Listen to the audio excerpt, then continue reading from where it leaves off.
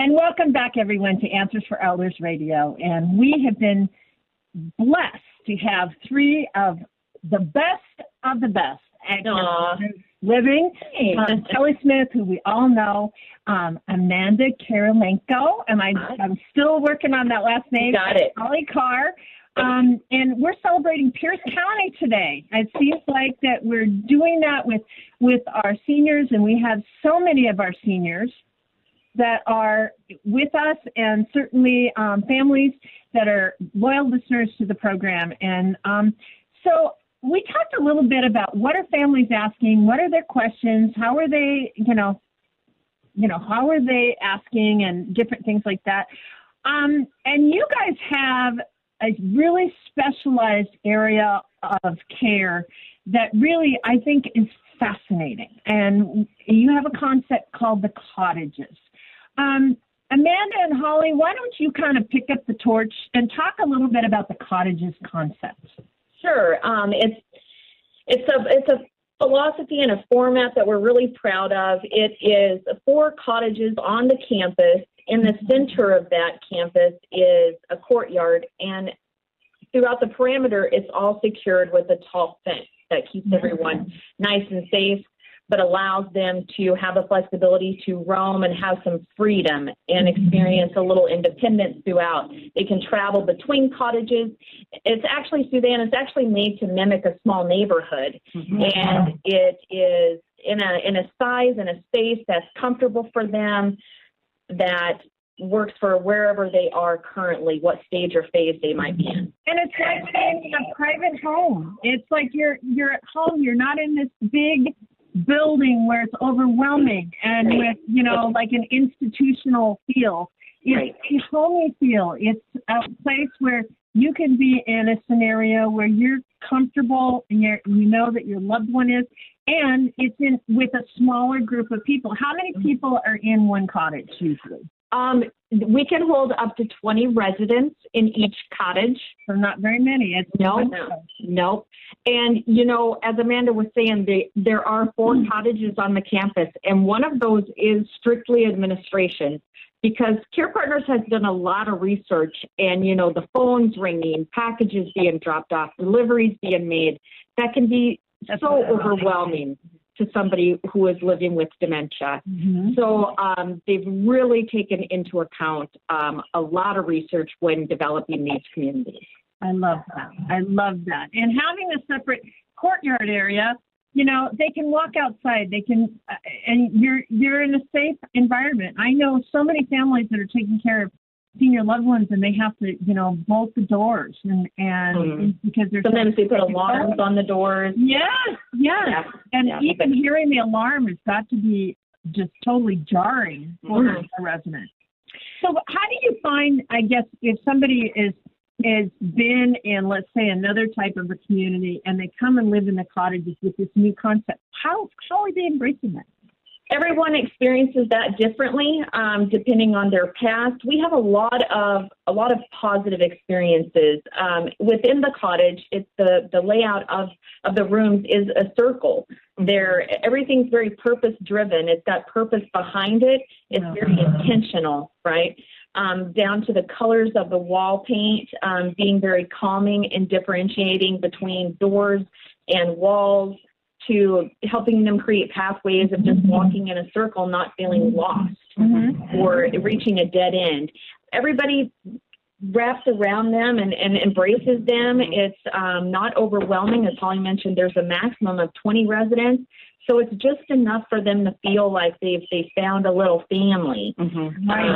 And sometimes a blessing of the disease is they don't know that person. And they can be, allowed to express that vulnerability and bonding with other people, that's still taking place.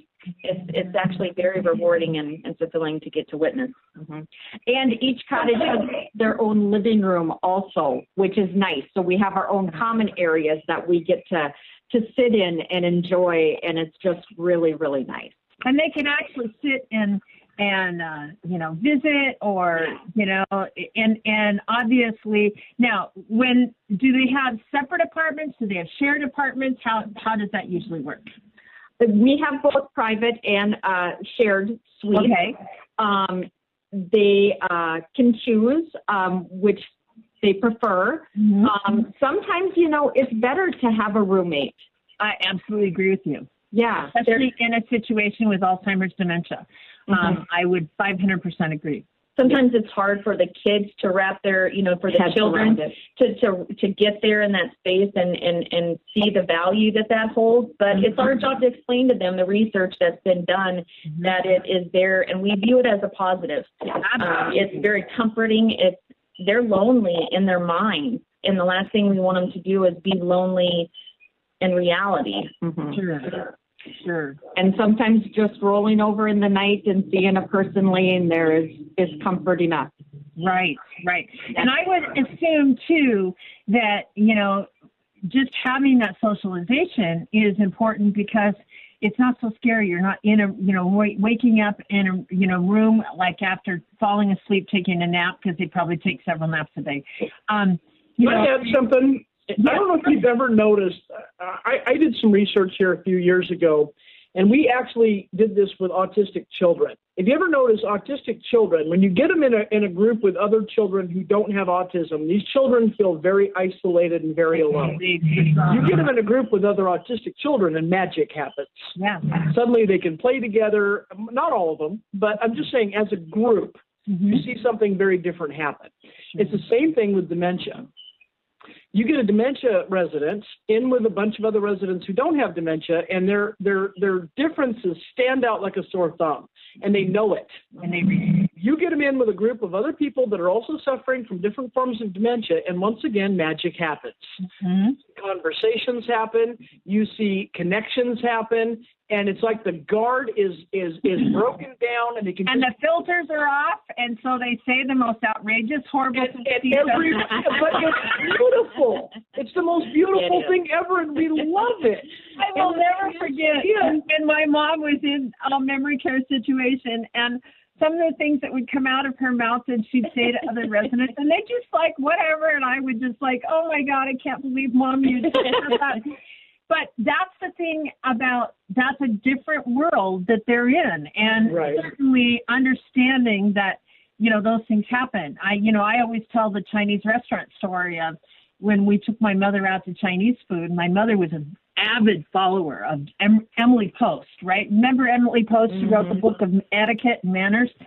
And a man walked in with a baseball cap on.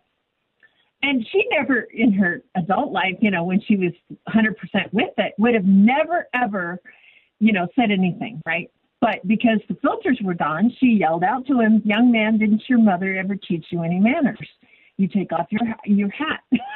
And he was very nice. He took his hat off, and I wanted to crawl under the table. And I just walked over and I said, "I'm really, really sorry." I said, "My mom has dementia."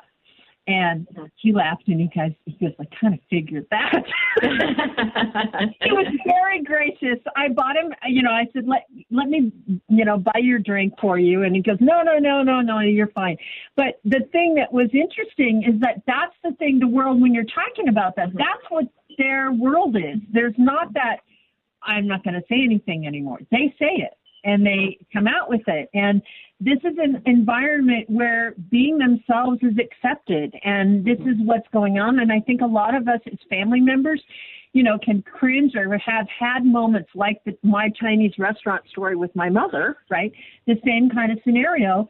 We as family members need to understand that this is going to be a better way for them to be more authentic of who they are, and certainly be in an environment. And so, looking at where Care Partners is providing that opportunity, they can walk out in the courtyard, they can do little things like that in the sunshine, they can sit in the sunshine, they can do whatever they want. I definitely wanted to talk about activities and what that means to someone with dementia, but I want to talk a little bit next segment, but I want to talk right now in last few minutes in this segment as far as there are care treatments or methods of staff that are specially trained for those with Alzheimer's. Amanda, you mentioned a little bit about music earlier. Tell us a little bit about what are some of the common practices when someone is in a community like the cottages? Sure. Well, also, in addition to just having, music guests and big things, we also think the little things are important, Suzanne, just like for giving them that sense of purpose and fulfillment in their life. A lot of things that are comforting to one person may not be to the next. Some ladies love folding laundry. We have somebody that will put away the laundry for the whole cottage because that's what she did. She loves it. If you dare try to stop her, it would just be devastating. Sure. So those things too. I need her in my house. Me too. Yeah, no, she's so gracious about it too. So, but that's what she enjoys doing, and it's getting to know everyone on an individual basis and seeing what makes them tick. Some guys, we have, a tray with some nuts and bolts and the texture of that reminds them of their job that they used to do. And we really tailor it around each individual as much as possible, from doing dishes. They've got kitchen scrubbies and things like that they've always had that make them feel like their self. Yes. And you guys right now are running some move-in specials. So, Holly, why don't you tell us a little bit about those right now? Kelly, I'm going to pass that on to you. Oh, okay. Nothing like throwing me under the bus. Sorry, here we go. Right now, if you deposit in the month of March for our memory care communities, we will waive the deposit. Our assisted living, you get a month off, and you get to pick the month. A month of free rent. And you're going to soon be able to do live in-person tours, I'm assuming? Actually, we're doing them now, and if you get a hold of us, that's awesome. We're doing them now in select communities, and if you get a hold of us, you can find out which those communities that the governor has lifted those restrictions on. I love it. And so how do we get in touch with you? Again, what's your website? www.carepartnersliving.com, and if you go to the admissions page, you can see these beautiful people and their actual contact information directly. Well, and we're excited to have you guys with us, and certainly looking forward to our next segment where we're going to talk about activities. Let's talk about when someone has dementia or Alzheimer's, what are the activities that are offered? How do they, why are they important? And certainly Kelly and Holly and Amanda will be back right after this. Awesome. Thank you. Hey everybody, Jared Sebestier, host of Retire Repurposed. This podcast is dedicated to help people transition into fulfilling and purposeful retirements. Retirement is a big life change. In fact, the two most dangerous years of a person's life are the year they were born and the year they retire. Few people can just flip the switch from working a career 30 or 40 plus years, retiring on Friday without methodical steps to living what we call a repurposed retirement. To listen now, search Retire Repurposed on your favorite podcast platform, Senior Resource, or Life Audio.